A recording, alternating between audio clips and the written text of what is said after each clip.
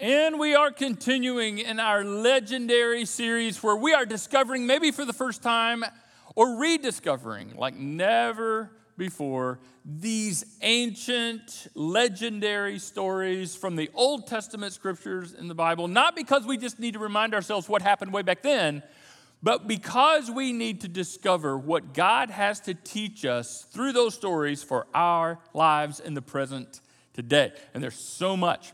Today, we are talking about the story, the famous story, the big story of Abraham and his son Isaac. But not just in general. We're going to focus in, because there's a lot to talk about here. We're going to focus in on the moment and build up to the moment when God asked Abraham to sacrifice his son Isaac as a burnt offering in worship to God. I'm sorry, come again? What's that? Yeah. God asked Abraham to offer his son Isaac as a burnt offering in worship to him. I mean, if everything inside of you is just grinding to a screeching halt right now, going, what? Like, there's something so wrong with that. I don't even know how to process that. I don't even have a category in my brain for something like that. Then you're not alone. I agree with you. Like, what kind of God would ask a father to do? Yeah. I feel that too. Absolutely. But here's what you need to know. There's a backstory. Very much like a movie that you start watching or a TV show that you start watching, and immediately right up front, there's all this action going on, and somebody's chasing somebody, somebody's shooting at somebody, somebody's running from somebody, and there's all these characters like, I don't know who that is, and I don't know who that is, and I don't know who the bad guys are, I don't know who the good guys are. I don't know what's going on. It's kind of chaotic, or I feel like I've just kind of descended into something that's already happening, and just about the time you get so frustrated, you just turn it off, right? That's by design. The scene stops, cuts to a completely different scene. And at the bottom of the screen, it says 10 years earlier, right?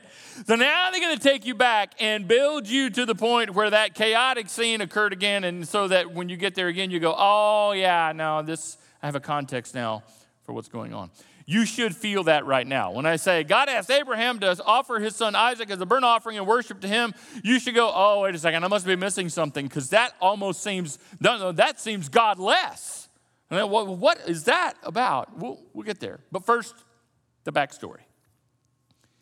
Years before, God told Abraham something that was practically unbelievable, even though Abraham chose to believe God. What God told Abraham was almost impossible for him to get his mind around and to accept, but he, by faith, trusted God and believed him. This is what God told Abraham. Abraham, all the families on the earth will be blessed through you. All the families. That's all of them, which means my family and your family and everybody's family, somehow on the earth, from Abraham on, will be better off, blessed, influenced through your family and what happens through your family line. Now, again, this is ancient times. Abraham could possibly fathom how big this is going to be.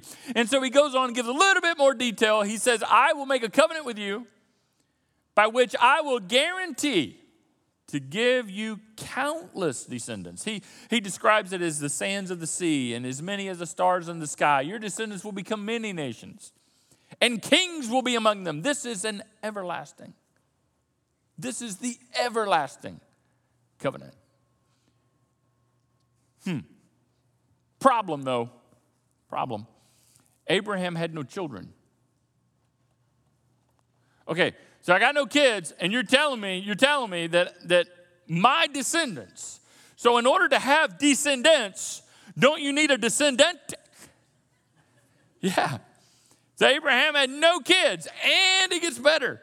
He's 99 years old. And his wife Sarah is 90 years old. They've closed up shop. Got it? Yeah. Like, I don't get this. I don't get it. And here's what's interesting. God gave them specifics, too. Not only are you going to have a descendant, you're going to have a son.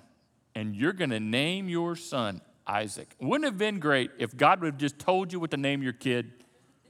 Wouldn't it have just saved so much? Get your people go through all this crap to name their kids, right? It's just a name, right? Just pick one kind of thing. And I know you want yours to be unique, so you pick a normal sounding name, but you spell it like it's never been spelled before. You think you're being cute, but your kid is going to be tortured for the rest of their life. No, that's not how you spell my name. No, it's not how you spell my name. That's Frank with a PH, okay?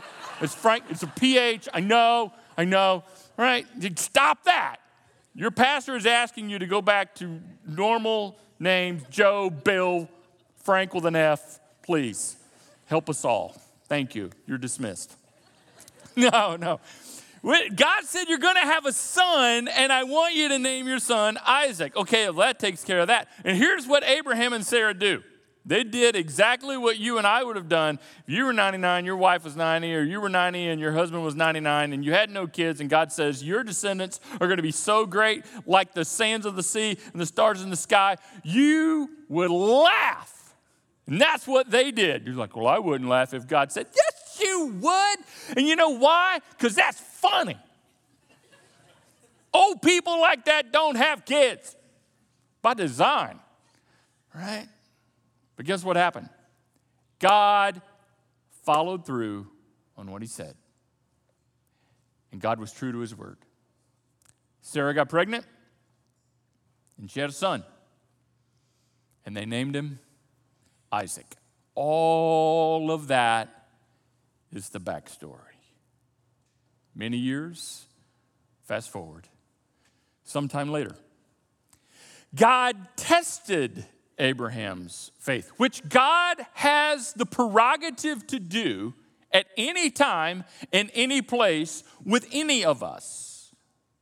God tested Abraham's faith, not because God didn't know the quality of Abraham's faith, we'll come back to that, but because God wanted Abraham to grow and discover something in his own life. This is what he said, take your son, your only son. Yes, Isaac, as if Abraham didn't know which son he was talking about. Whom you love so much. So God is just kind of letting him know, I know this is what I'm getting ready to ask you to do is going to be really hard. And I want you to go to the land of Moriah. And I want you to go and sacrifice him as a burnt offering. This was beyond child dedication. It was a burnt offering on one of the mountains, which I will show you.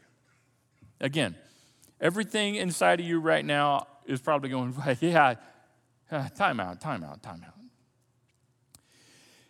Here's something I discovered years ago that helped me process this and helped me get to where I could at least make progress mentally in this journey of the story. In ancient culture, in ancient times that Abraham was living in, as odd as it seems to me and you, as crazy, as unloving, and as godless as it seems, as unholy as it feels, child sacrifice in ancient times that Abraham was living in was a common practice. It was not out of the question that if you had a firstborn, and especially a firstborn son, that at some point that child may be sacrificed to the gods. Get this, they believed to ensure future fertility.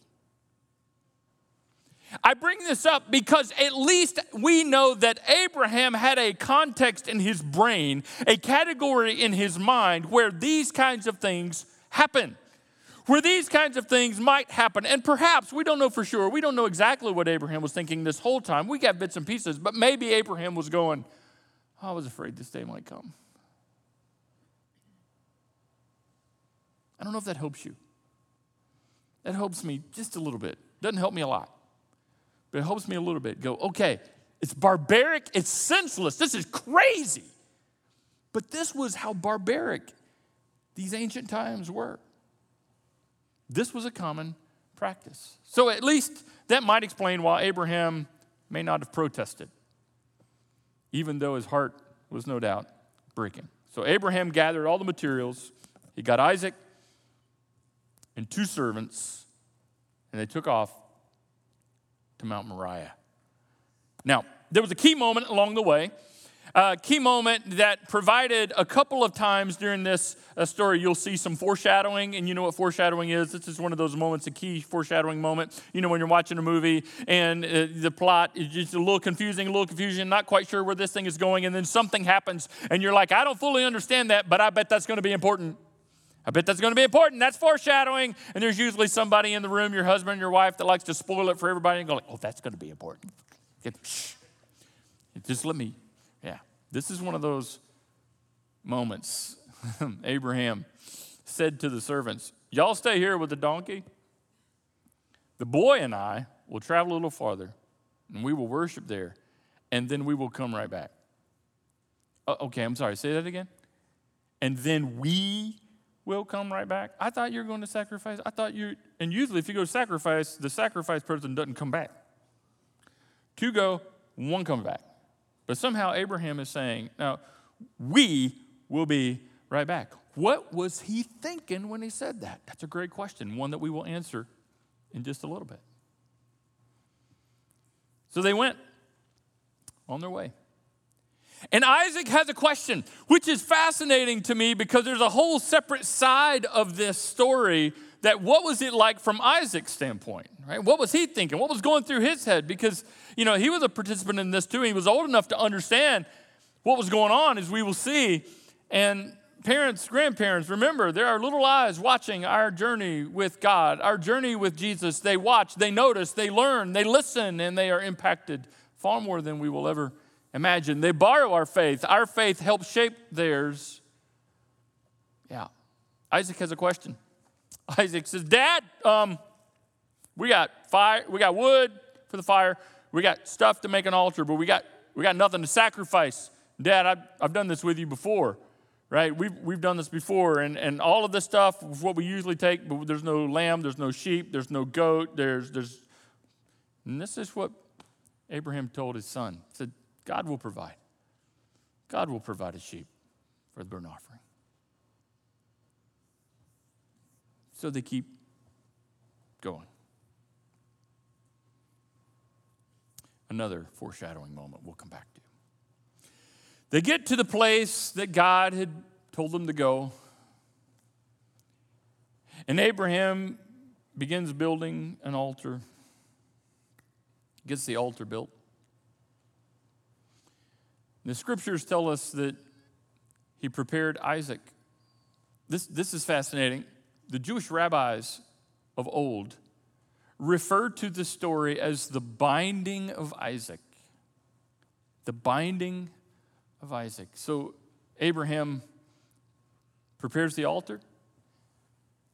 Then he prepares his son. And again, we have no indication that there was a fight, that there was resistance. And then he takes his son and he lays Isaac on the altar. And as unthinkable it is for me, as hard to imagine as it is for you. The scripture says that Abraham picked up his knife and he raised his knife to do what it was that God asked him to do. As unthinkable as it might be. And at that moment, the angel of the Lord called to him from heaven, Abraham, Abraham, don't lay a hand on that boy. And the knife comes down. Do not hurt him in any way. For now I know that you truly fear God. And it's not the word fear there is not afraid of God. The word fear there means respect, honor, reverent God. You have not withheld from me even your son, your only son. Watch what happens now.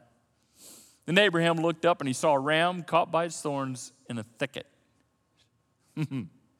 So he took the ram and he sacrificed it as a burnt offering. I love these last 5 words, in place of his son. At this point, if you have allowed yourself to emotionally get pulled into this story, as I hope you have in this moment, at this moment, everything inside of you, inside of me, inside of us should let out a collective, wow, that was so close. You see, God had no intention. We see this now. We look back and we have the luxury of seeing it put together so beautifully, so powerfully. God had absolutely no intention whatsoever of allowing Abraham to go through with sacrificing Isaac. But Abraham did not know that.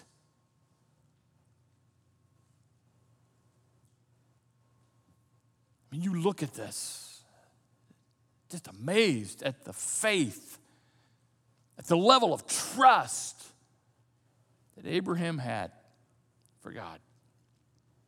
Now, at that point, there's some other details there that I'll leave out for your own reading, and I encourage you to read this. Genesis 17, 18, 19, 20, 21, and 22 in the Old Testament. The angel of the Lord reiterated the promise of God to Abraham. He just said, I told you that God's going to bless you and your descendants will be as many as the stars in the sky and the sands of the sea. All the descendants of the earth will be blessed through your family. There's so much here to unpack. There is so much that we could talk about, but I want to just focus on 2 takeaways. 2 takeaways. There's a takeaway that I believe that is so beautiful and powerful and obvious here in the story that has to do with God. And then the second one has more to do with us, me and you, and our journey. Here's the first takeaway. When I look at this story, it dawns on me that what God is doing is always bigger than you can imagine. And I hope it dawns on you the same.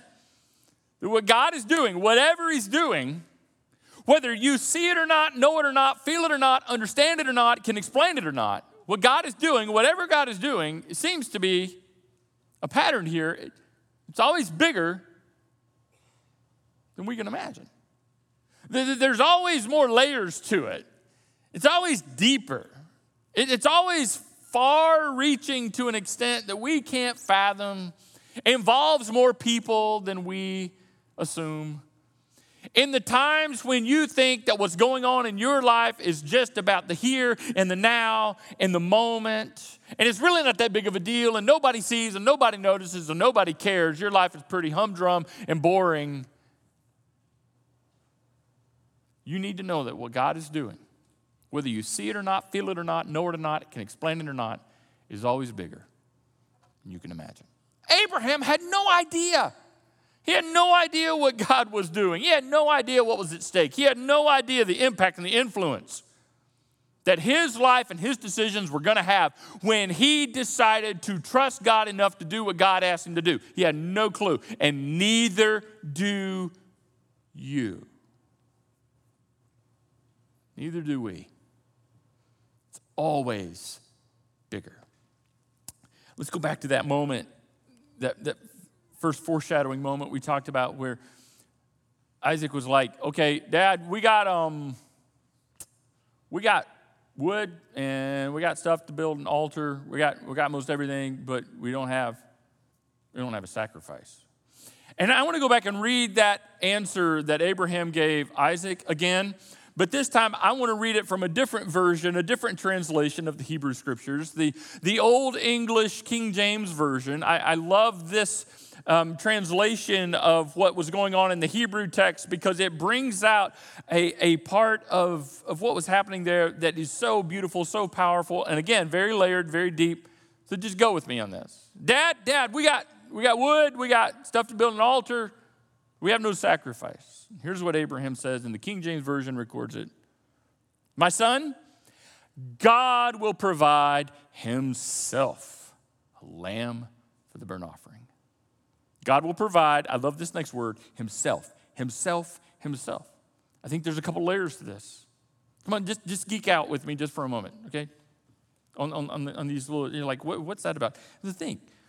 It's one thing to say that God's going to provide a sacrifice. God's going to provide it himself. He's going to do it. He's going to take it upon himself to provide a sacrifice. We can trust God.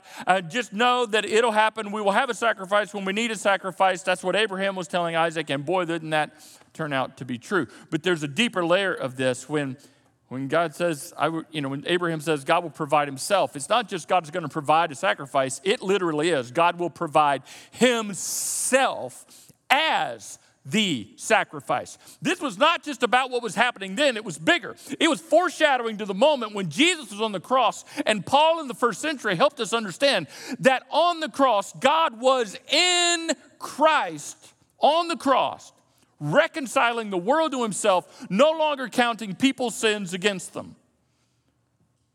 That's what is foreshadowed way back in this moment. God was trying to communicate something far bigger than Abraham had the mental capacity to know. We can look back now and see it all beautifully laid out. What God was communicating was, Abraham, I'm unlike any God you've ever seen. I'm unlike any God you've ever heard of. God wanted to communicate to Abraham that he was not going to ask Abraham or any of us to make the ultimate sacrifice for him. This sets Christianity apart from all other religions, all other approaches to the divine, all other approaches to God. It's this right here. God does not ask Abraham, he was not going to let Abraham, and he does not ask us to make the ultimate sacrifice for him. Instead, God makes the ultimate sacrifice for us. He offered himself through Jesus. Do you get that? Let that sink in. Isn't that amazing? I mean, when you look at this and go, how could a God ask? How could a God ask? How could a God? Okay, God was never going to allow that because God wanted to make sure that Abraham knew he was unlike anything he'd ever seen. This is a different kind of God. God does not ask us to make the ultimate sacrifice, a child, for him. Instead, he makes the ultimate sacrifice, his one and only Son for the world. That's what Jesus was talking about in John 3 when he said, for God so loved the world. You know it. That he gave his, here's these words, one and only Son. Yeah. It's always bigger. See, you and I have the luxury of looking back and seeing all this. Abraham had no idea. It just proves the point. What God is doing is always bigger. When you look in the mirror and you go, I don't see it, I don't get it, it's always bigger. Hey, just a little bit further. Okay, and we got to move on to the second one, but this is just too good not to point out. We still see the promise that God made Abraham playing out in the world around us. We still see it. If you look for it, you can see it. You can experience it. You can actually detect it, and we live in it all the time, and we just don't see it. It's what it is. But when God says the whole earth is going to be blessed through your descendants, all the nations, all the families of the earth will be impacted through your family, ultimately pointing to Jesus.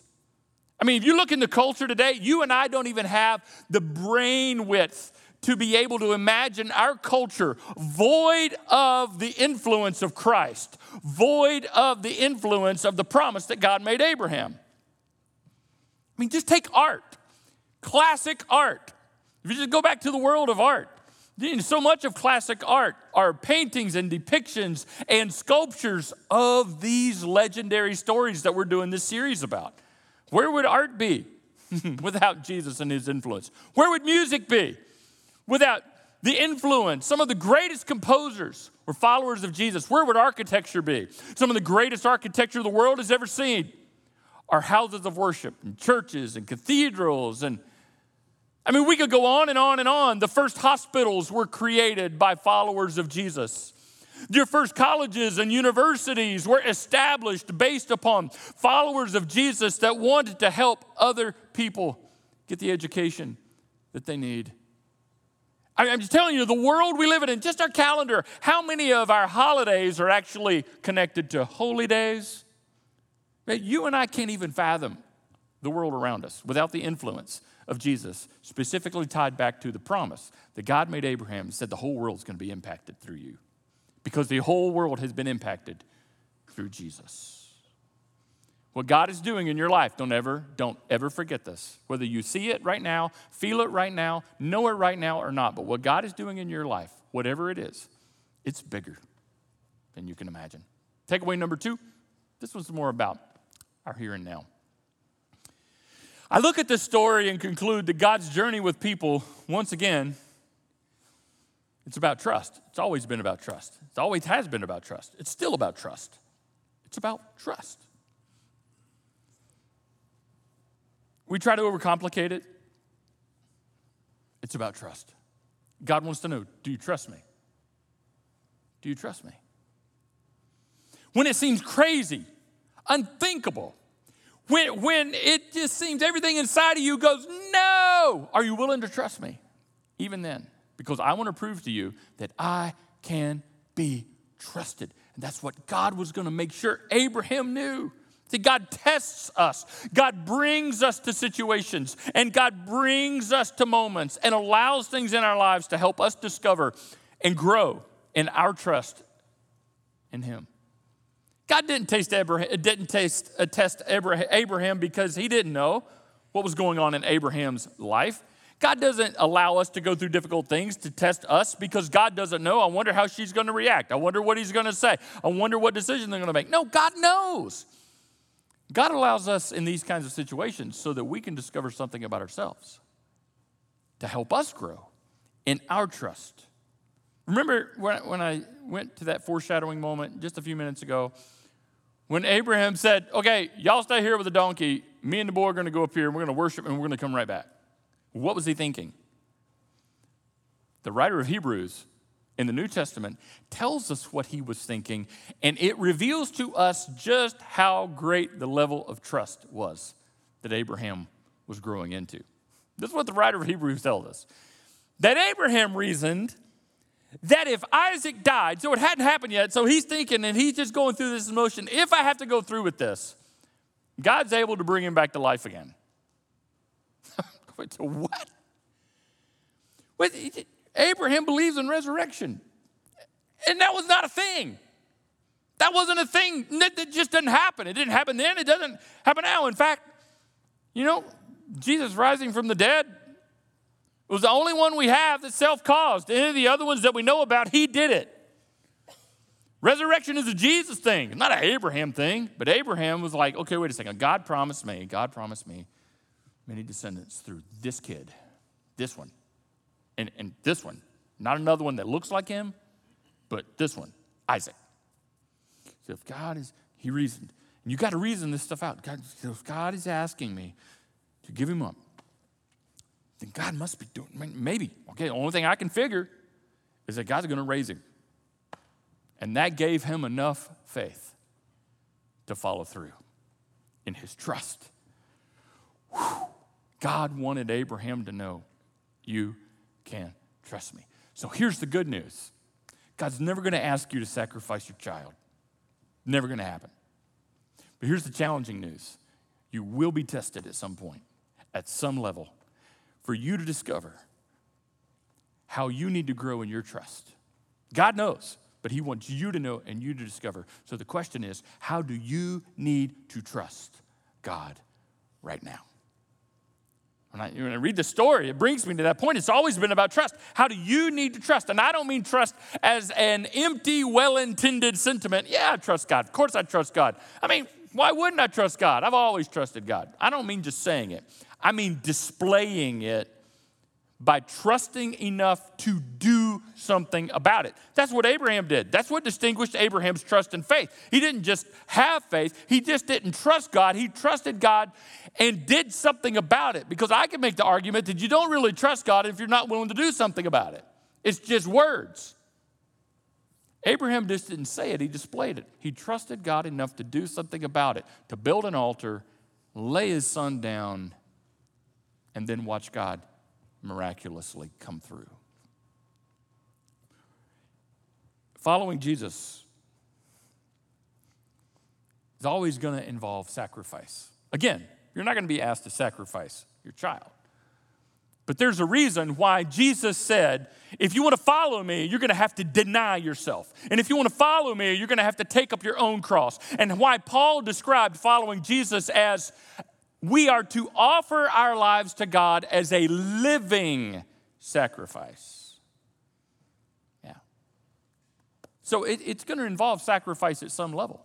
That's just normal, part of following Jesus. The question is, are you willing to trust God enough to make that sacrifice, whatever it is right now in your life, and trust God enough to do something about it?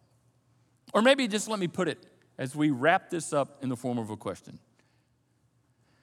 Where in your life do you need to trust God enough to do something about it? Not just say it, but display it. Where in your career right now? Do you need to just stop saying, oh, I know it's going to be all right. I don't trust God. I just trust God. Okay, fine. And then now what? You trust God, and then what are you going to do about it? You're going to follow through, or are you just saying this? How about in your relationships, in your marriage, with your kids, in your family? What relationship in your life right now do you need to trust God enough to do something about it? To follow through in the way of Jesus in your marriage, with your children, in your family, in your friendships, in your relationships, in your dating life, or whatever. Do you need to trust God enough to actually do the hard thing, maybe sacrificial thing, even do something about it? Where in your finances? I mean, we talked about it earlier, going back to the little family talk we had together. Remember that? Yeah, we can say, oh, I trust God. God's going to provide. I trust Jesus. He's going to take care of me, all right. But do you trust him enough to actually do something about it? Do you trust him enough to follow through and live a life of a steward, knowing that everything belongs to God, and I trust God enough to be generous. I trust God enough to give, trusting him to provide what I need in return. Some life decisions, some life direction, I don't know, but I bet you can figure it out pretty quick. Where you need to begin trusting God enough, not to just say it, but to display it, enough to do something about it. When I look at the story, I'm reminded that whatever God is doing in your life and in my life is always bigger. It's always bigger. Don't minimize it. Don't overlook it. Don't assume that it's not happening. Whatever God is doing, even I may not be able to explain it, you may not be able to explain it, we may not be able to see it and feel it, but whatever he is doing, and he is always up to something, it's bigger. You could possibly fathom. Be filled with hope, because that is true. And then know that whatever God is doing is going to bring you and I to a point of trust. And are we willing to trust what God is doing enough to do something about it and follow him and follow the way of Jesus and live it out? Not just saying it, but displaying it with the way we live. Let's pray. Our Father, thank you for this. We need this today. I need this today. Help us to know that whatever you're up to, whatever you're doing in our lives is just bigger. We have the luxury of looking back on Abraham's story and seeing how big it became. And he had no idea how big it was. We don't have the luxury yet of looking into the future and seeing how big the decisions we make to trust and follow you now will become. But we know the pattern is it's always bigger. And only eternity will fully reveal just how big the impact is going to be from our lives. So may we take it seriously, and may we be filled with hope and confidence and courage that we can follow you and know that it's always going to involve trust. You're always going to ask us to trust you. And sometimes it's going to be sacrificial, and it's going to involve some challenge and some pain and some trial. And it's going to be hard. But you promise to make it worth it in the end. May we trust you. And not just say it, but may we trust you enough to do something about it. Help me to do something about it. Help my brothers and sisters here to do something about their trust in you, so that we can grow in our trust and in our faith, following in the steps of Father Abraham. And Lord, we thank you for how you teach us through these ancient stories how we should live our lives today. In Jesus' name, amen.